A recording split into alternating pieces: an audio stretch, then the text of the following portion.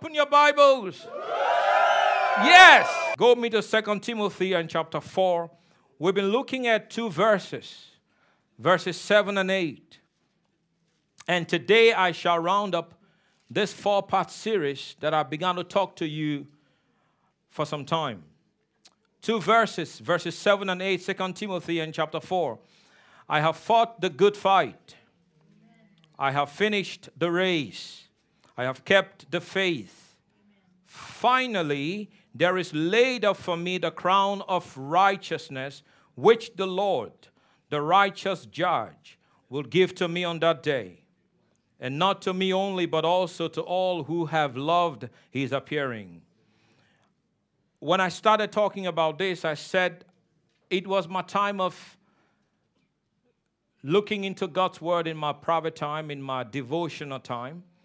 When I opened this place in the word, and I felt in my spirit that this is a packed verse. There is so much to see in these two verses. And the Lord put on my heart that this is not just a message for you, Godwill. This is a message for the church. And so I looked at the fight. Everyone said the fight. That's what we looked at the first week. He says, I have fought the good fight. Notice, Paul had come to the end of his life. You and I cannot say we have fought the good fight because you and I are still fighting. Paul could say, I have fought the good fight. If you notice, he did not say, I fought a good fight. He said, I fought the good fight. Did you get that? He said, I fought the good fight, not a good fight. And I've emphasized that the only fight the believer is engaged in is the fight of faith. There is no other fight the believer in Christ is engaged in. Paul writes to Timothy and says, fight the good fight of faith. That's the only fight you fight. You are not in a boxing ring with Satan, going for 12 rounds and expecting to knock him out, because Jesus has already knocked him out. Amen. That's a good place to say amen. Amen. The Bible says that Jesus triumphed over the devil. He made a public show of the devil, triumphing over him. He stripped the devil. Now, the devil has no power. The devil has no authority over a believer in Christ. I need you to understand that, because the way a lot of people present the devil, it seems like the devil is on top of our heads. But the New Testament reveals to us that the believer in Christ has been delivered. Delivered from what? Colossians 1:13. Delivered from the power of darkness. We have been delivered. But you see, the enemy will still try to get you. How does it do it? Through deception. Is that correct? That is the reason why you must keep pushing back and resisting and enforcing the victory that Jesus has given you. And how do you push back? How do you enforce the victory of Calvary? The only way to do it is by faith. So what is the fight of faith? The fight of faith is to ignore what's happening around you. What's happening around you and what you're hearing, and to believe only what God says about you. If the devil says you are sick, God says you were healed by the stripes of Jesus. Now the choice is yours. You are either going to believe God or you believe the devil. There is no one that sits on the fence. If the devil says you are broke, you say, no, I'm not broke, because we know the grace of our Lord Jesus Christ, that he was so very rich, but for our sakes, he became poor, that we, through his poverty, might become rich. Now, please, I want you to understand that's not spiritual riches.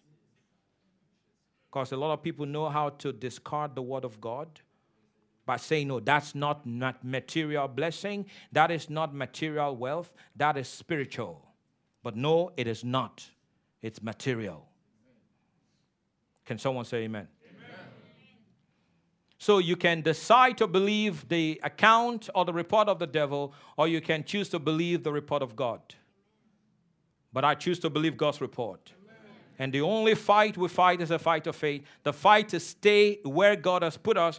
The fight to resist what the devil tries to put on us. And we gave you the example of the woman who Elisha had declared over her, by this time next year you shall have a son. She had a son. The son was about 12, 14 years old.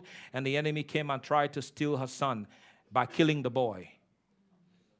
And the woman kept saying, it is well. Tell somebody it is well.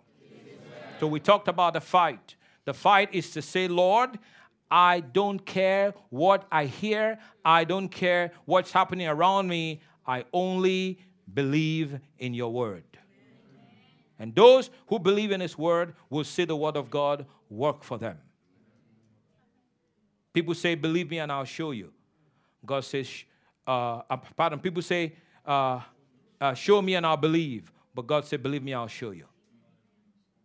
Our walk is a walk of faith. We live in a very volatile time in society. We live in a very tough time in society. And if you are not in faith, the enemy is going to take you out. Are you listening to me? I don't think there is a better time in history, in church history, to walk in faith than today. The coming of Jesus is close. And this is not a time to cave in. This is not a time to give up. This is not a time to back out. This is a time to press in and press through.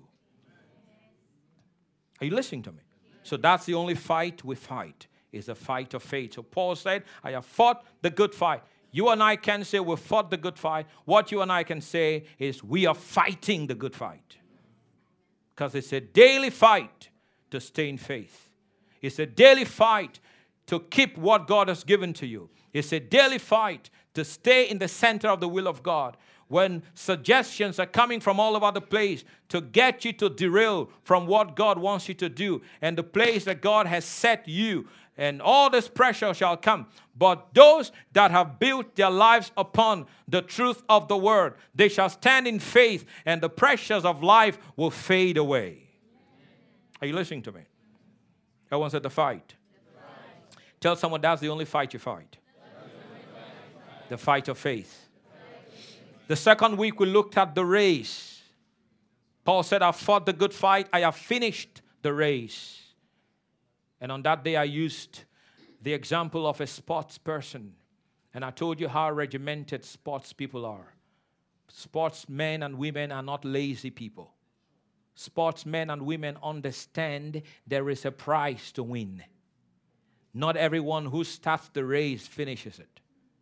Not everyone who starts a 100-meter dash crosses the line. Not everyone who runs in a marathon finishes. Some people are exhausted on the way and they give up. Is that correct? Yes. And so you hear people talk about, can a Christian lose his salvation?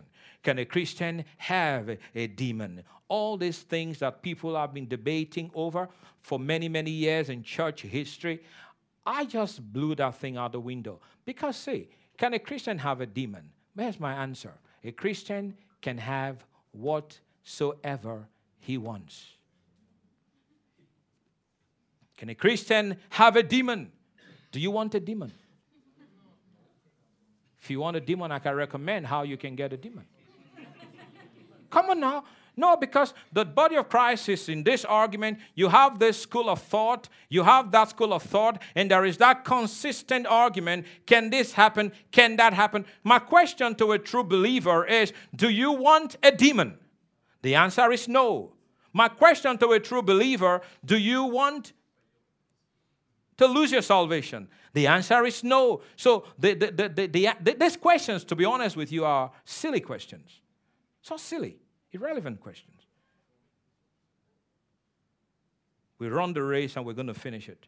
Amen. Praise God. Hallelujah. And yes, in Jude, that I think is verse 20, Verse 24.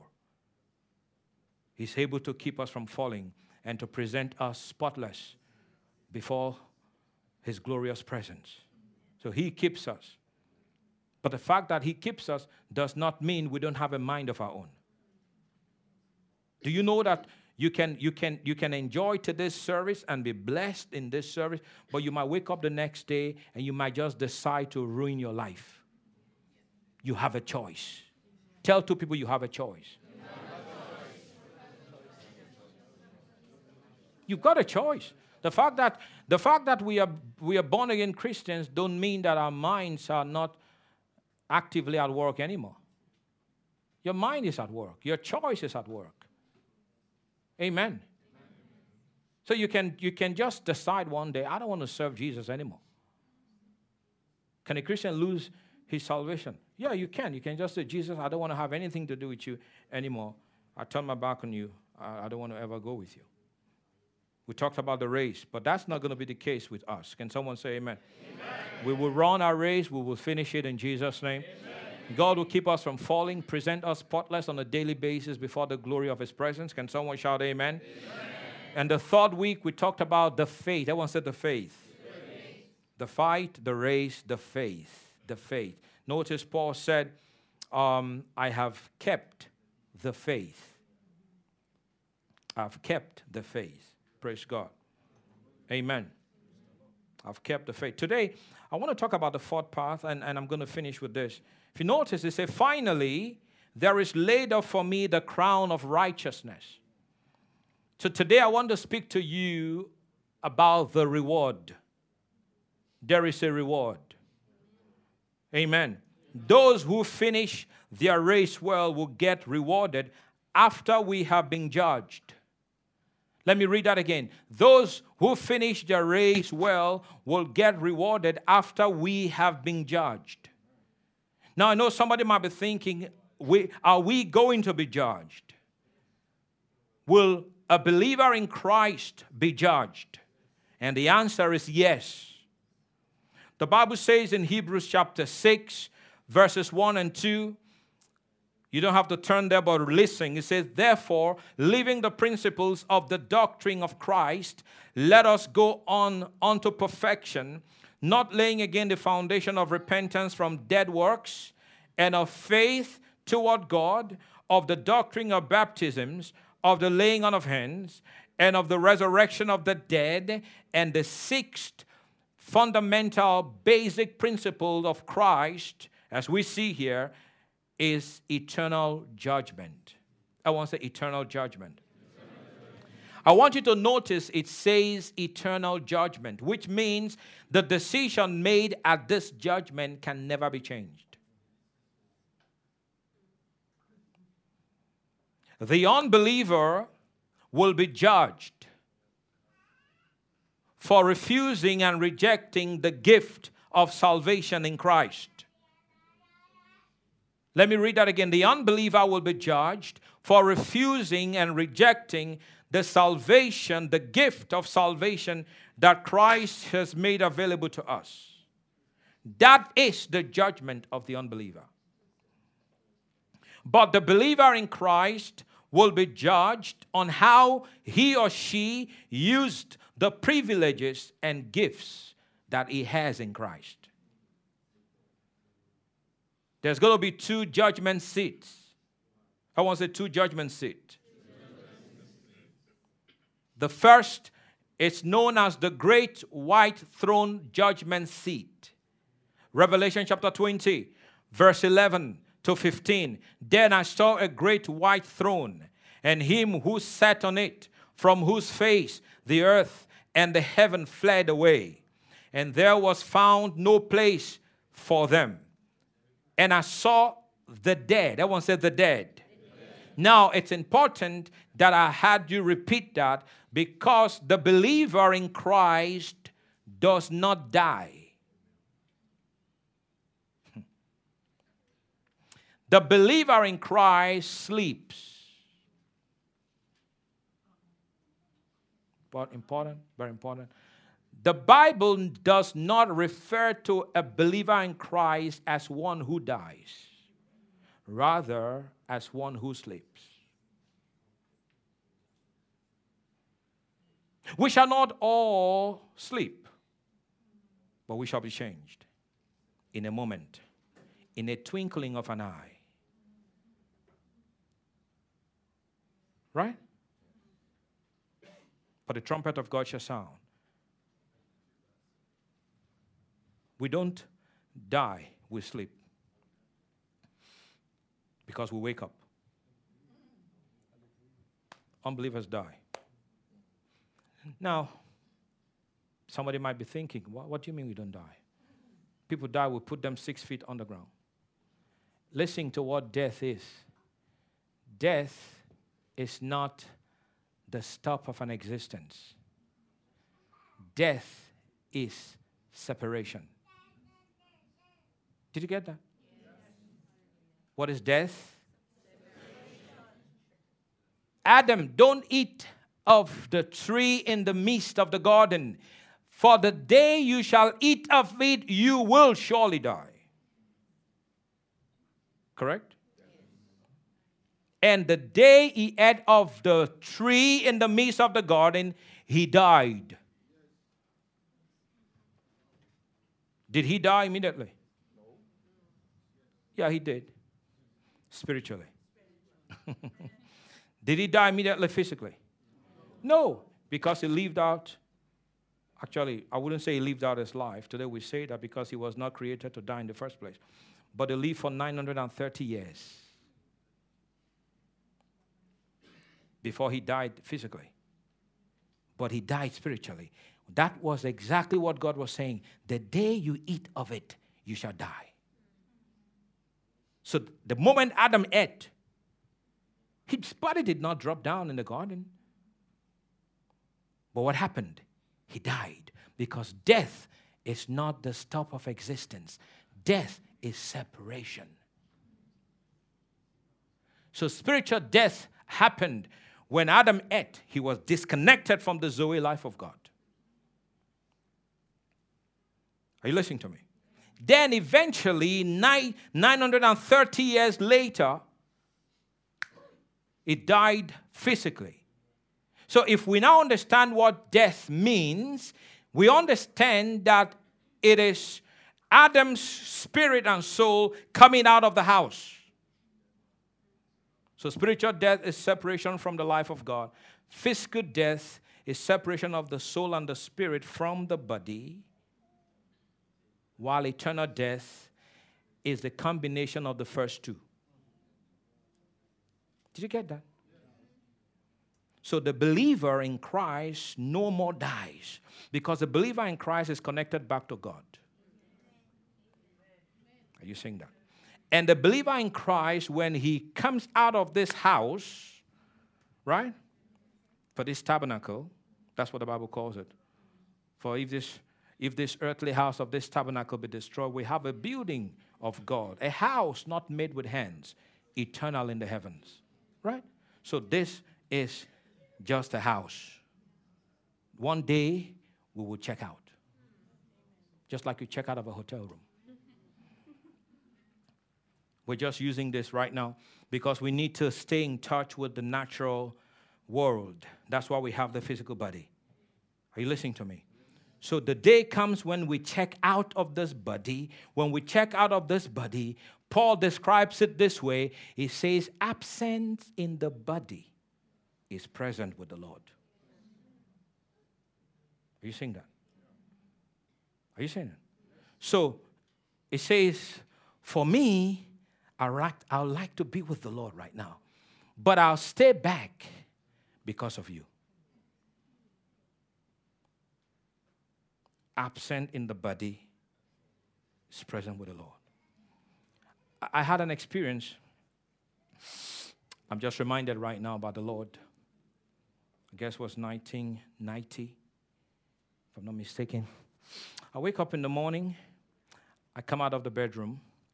I go into the living room. It was about 5 a.m.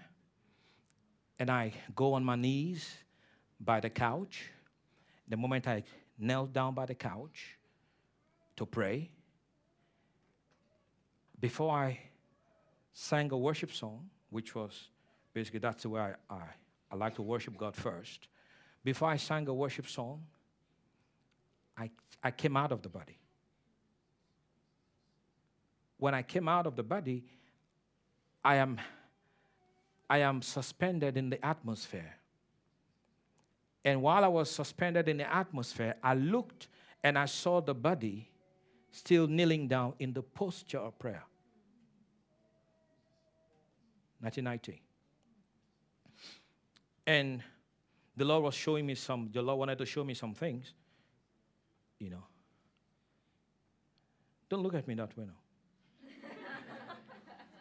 Paul talked about this. He said, I knew a man 14 years ago, whether in the body or out of the body, I don't know, but this man was caught up to heaven. Right?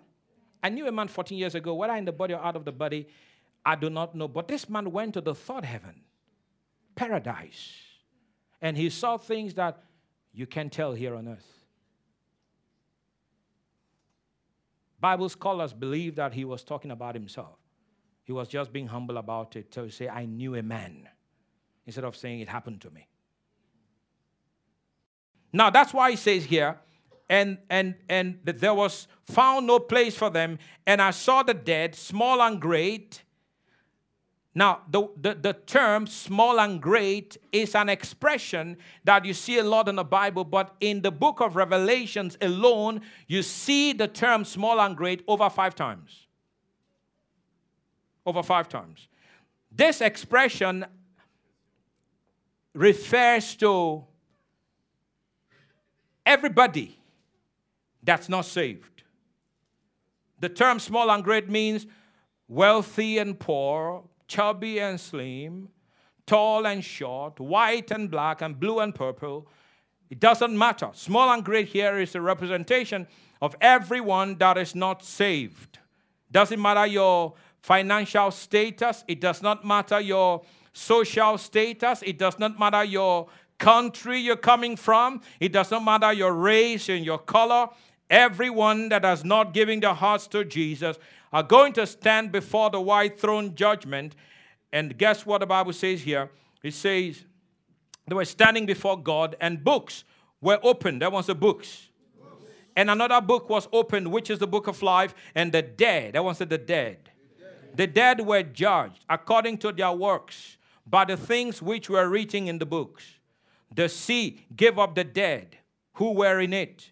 And death and Hades delivered up the dead who were in them, and they were judged, each one according to his works.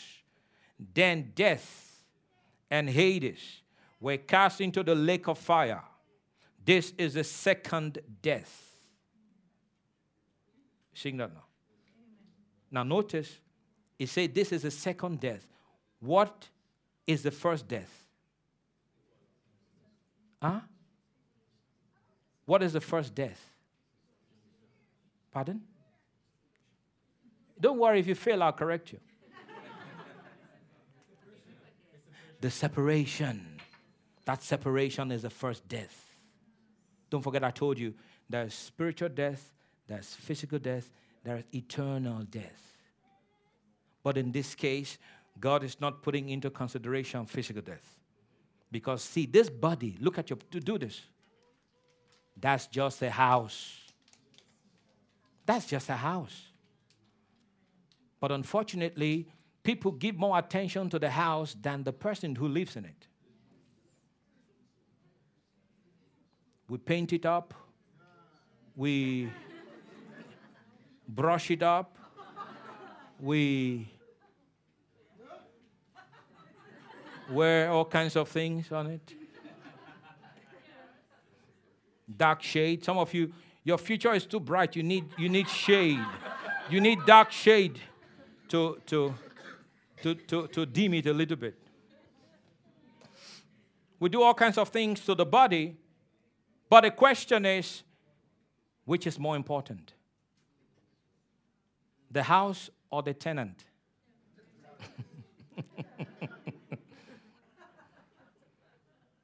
Huh?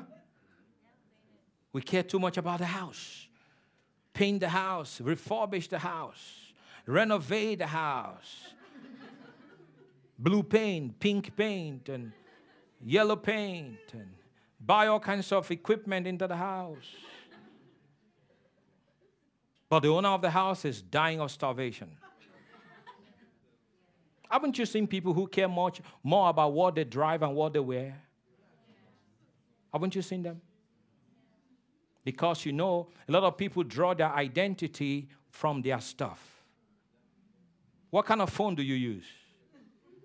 That's their identity. What kind of suit do you wear? What kind of house do you live in? Because we live in such a time where people like to impress. Preaching good now, say amen.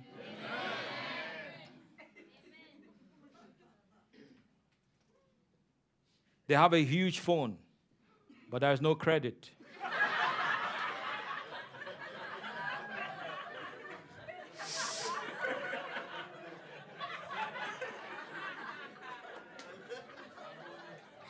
No credit in the phone.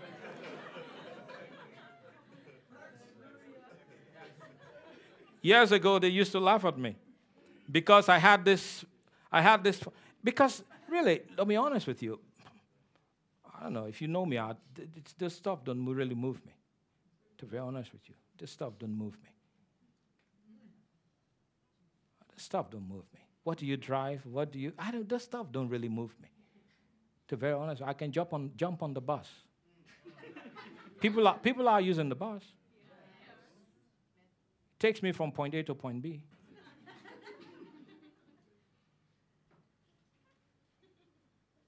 So back then, I had this phone. I don't know, Nokia, whatever. It was this Motorola, whatever. But whenever I wanted to make a call, put a call through, I could. Because my phone was always loaded.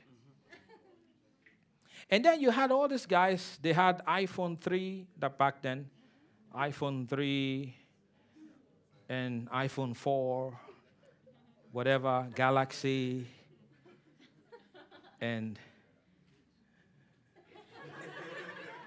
but when they wanted to make a call, guess who they come to?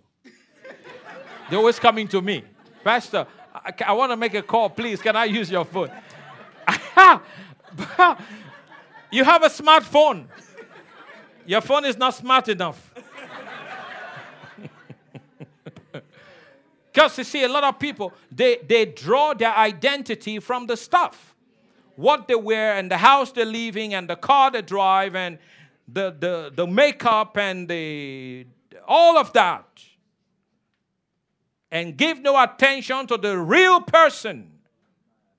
The real person will stand before God and be judged. It is the real person, not the necklace.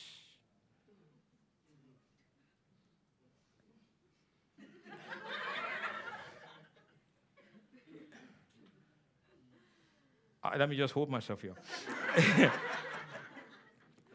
No, look at some people today. They're fake.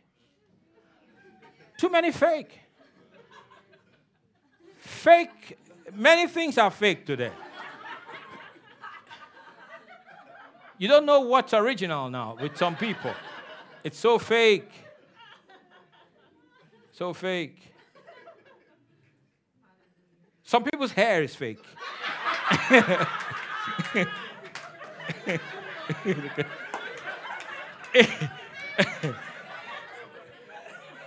No, I was referring to guys.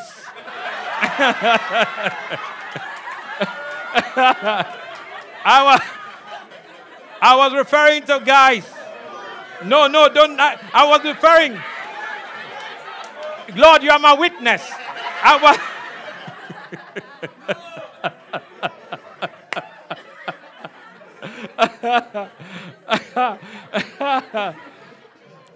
Pastor, I was actually referring to guys. Like, some don't have, like Pastor Ozoma. They have no hair. No hair, there's nothing on it, so they don't bother. They don't pay nobody. They don't comb. They don't have to do anything. Just wake up, take your bath, come to church. No stress. Free. Look at freedom. Free. The man is free.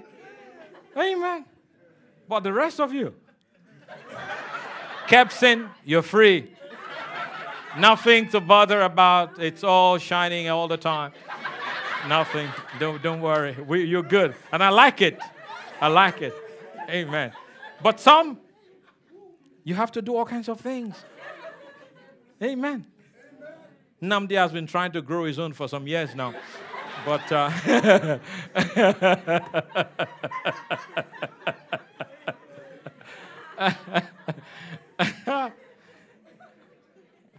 I'm losing some in the middle myself. I'm working on it. I told my wife the other day, see the cream on the table, does it grow hair?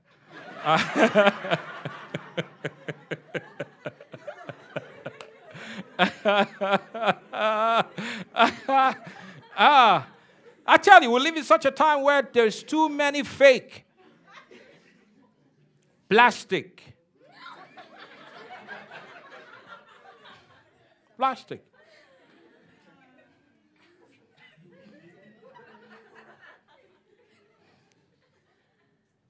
It's a lot of plastic.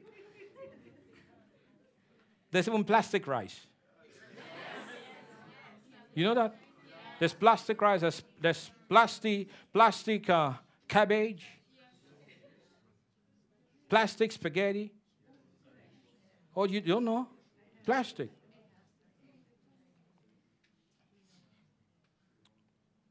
Plastic face. Plastic.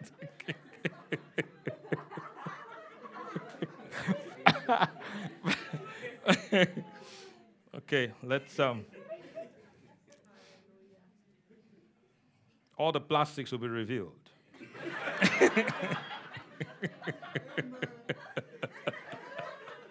I love this message, I'm telling you. I'm getting blessed by it. Hallelujah. So, you see, everyone that's not saved, they're going to stand before the white throne judgment, seat of Christ. Christ has been given the right to judge the world. The Bible says God's committed judgment into him, into his hands, and he'll judge the world in righteousness. The second judgment seat is called Bema. Now, the purpose of the Bema judgment is not to determine whether you enter into heaven or not. This is a judgment seat for believers in Christ only. So the purpose is to determine what reward you get based on how you lived here on earth. 1 Corinthians 3:10-15. According to the grace of God which is given unto me, as a wise master builder, I have laid the foundation, and another buildeth thereon. But let every man take heed how he buildeth thereupon. For other foundation can no man lay than that is laid, which is Jesus Christ. Now, if any man build upon this foundation, gold, silver, precious stones, wood, hay, stubble, every man's work shall be made manifest. Notice what it says, for the day. Everyone said the day. Now, what does that mean? The day means judgment day. For the day shall declare it, because it shall be revealed by fire.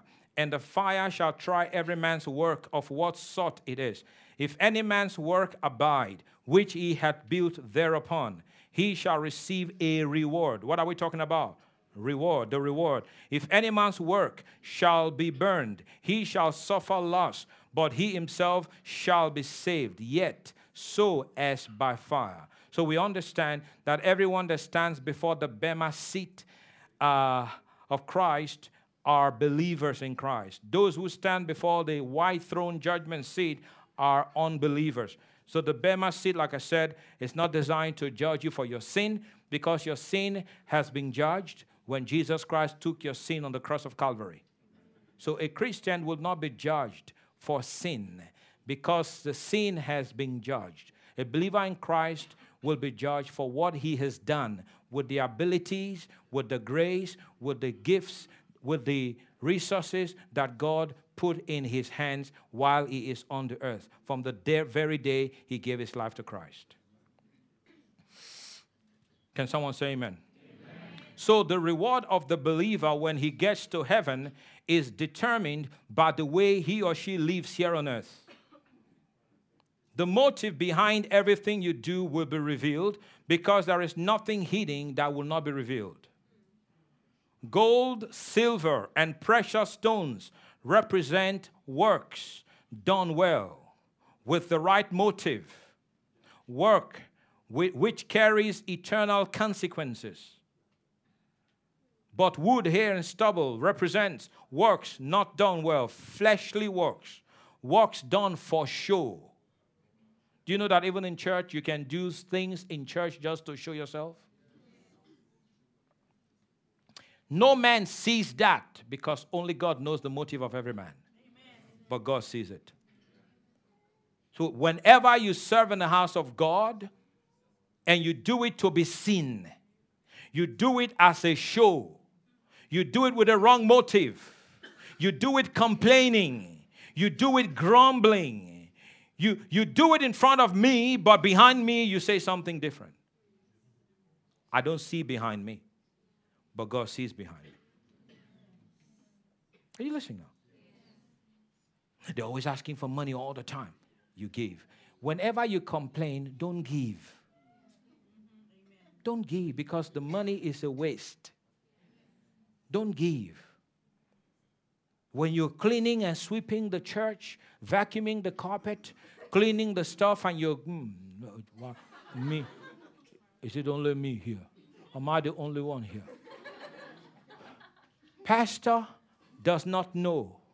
The supervisor does not know that while you were cleaning the toilet, you were complaining. So the supervisor goes into the toilet or the pastor goes in there and says, wow, they've done a good job. They even come to you and say, congratulations. Thank you so much. You're one of our best workers. But God saw what the pastor didn't see. That's why the Bible says, nothing hidden that will not be revealed. Where will all these things be revealed? At the judgment seat. So even though you worked hard, physically worked hard, because your attitude was terrible, you lost a reward. Isaiah 1:19, what does it say? If ye be willing and obedient. Willingness deals with your attitude. Obedience deals with your actions. The two must come together for you to get a reward. Notice what it says. If ye be willing and obedient, ye shall eat the good of the land. Are you listening to me? Is this helping anybody? So at this point, it is important. Listen now. It's important we talk about the way you use your time. Everyone say time. Treasure. Everyone say treasure. Talent. Everyone say talent. Tongue. Everyone say tongue. Everyone say these are very important. The 4 T's. Your time, your treasure, your talent, and your tongue. Invest your time into the kingdom. Use your treasure to promote God's projects. Your talent. Do you know everyone has a talent? Do you know there is no one in this place that has no talent? Everyone has something. Some have the talent of singing. Some have the talent of playing music. Some have the talent of leadership. Are you listening to me? I want you to see some people, they are very relational. Have you seen them? But then on the other hand, you see some people, they are very introverted. And the introverts also are gifted. Very, very gifted. Whatever the talent that God's giving to you, invest it for the good of the kingdom of God. Invest it for the good of humanity. You know what's going to happen? God shall reward you for that. Your tongue is the last T. Everything you say shall come into account. The Bible says, by your words you are condemned, and by your words you are justified. It's important what you say.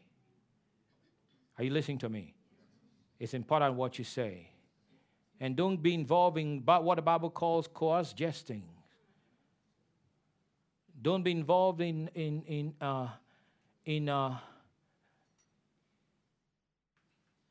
filthy jokes. Keep your tongue clean. That's a good place to say amen. Amen. Now, rewards are spoken of as crowns. The Bible talks about number one crown that we shall get. It's called the incorruptible crown. 1 Corinthians chapter 9, verses 24 and 25. Know ye not that they which run in a race run all, but one receiveth the prize? So run, that ye may obtain. And every man that striveth for the mastery is temperate in all things. Notice what it says. Now they do it to obtain a corruptible crown, but we an incorruptible crown. So number one crown that we shall receive is incorruptible crown. Number two crown is known as a crown of rejoicing. 1 Thessalonians chapter 2, verse 19. But what is our hope or joy or crown of rejoicing? Are not even ye in the presence of our Lord Jesus Christ at his coming? Number three crown of righteousness. 2 Timothy 4:8. Henceforth there is laid up for me a crown of righteousness, which the Lord, the righteous judge, shall give me at that day, and not to me only, but unto all them that also love his appearing. Number four, crown of glory. 1 Peter 5:4. And when the chief shepherd shall appear, ye shall receive a crown of glory that fadeth not away. Number five crown of life. Revelation chapter 2, verse 10. Fear none of those things which thou shalt suffer. Behold, the devil shall cast some of you into prison, that ye may be tried, and ye shall have tribulation 10 days. But be thou faithful unto death, and I will give thee a crown of life. Amen. Praise God. Hallelujah. Someone shout amen. Amen. Someone shout amen. Amen. Our Christian walk and our Christian race is not without reward. God will reward us. Everything you do, the Bible says, do it as unto the Lord. When you do it as if you're doing it to man, you'll be expecting your pay from man. But when you do it as if you're doing it to God, your eyes are going to be fixed on God. And when your eyes are fixed on God, God will abundantly reward you. And yes, of course, we know that when we get to heaven, God rewards us. But I also need you to know that eternity has already started. God also rewards us here on this side of eternity. Can someone say amen?